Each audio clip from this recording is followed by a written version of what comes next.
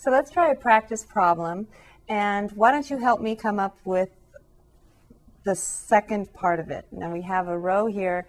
Can you think how many entries we're going to need before I put one up? Give you a hint. This is one row by that many columns. So we're going to need 1, 2, 3, 4 entries to correspond here.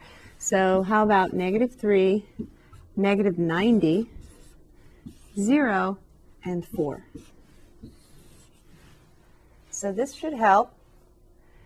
And just like we did the other ones, see if you can come up with the solution for this row vector times this column vector.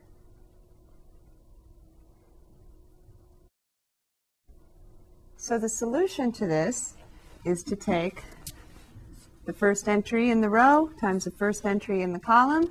4 times -3 is -12. The next entry, -1/2, times -90 is a positive, so we say plus half of 90, 45, plus 3 times 0 is still 0, and plus the final entry, 2 times 4 is 8. So I get, the easiest way to do this is to take the -12 plus the 8 and get -4. Then -4 plus 45 is a positive 41. Did you get that?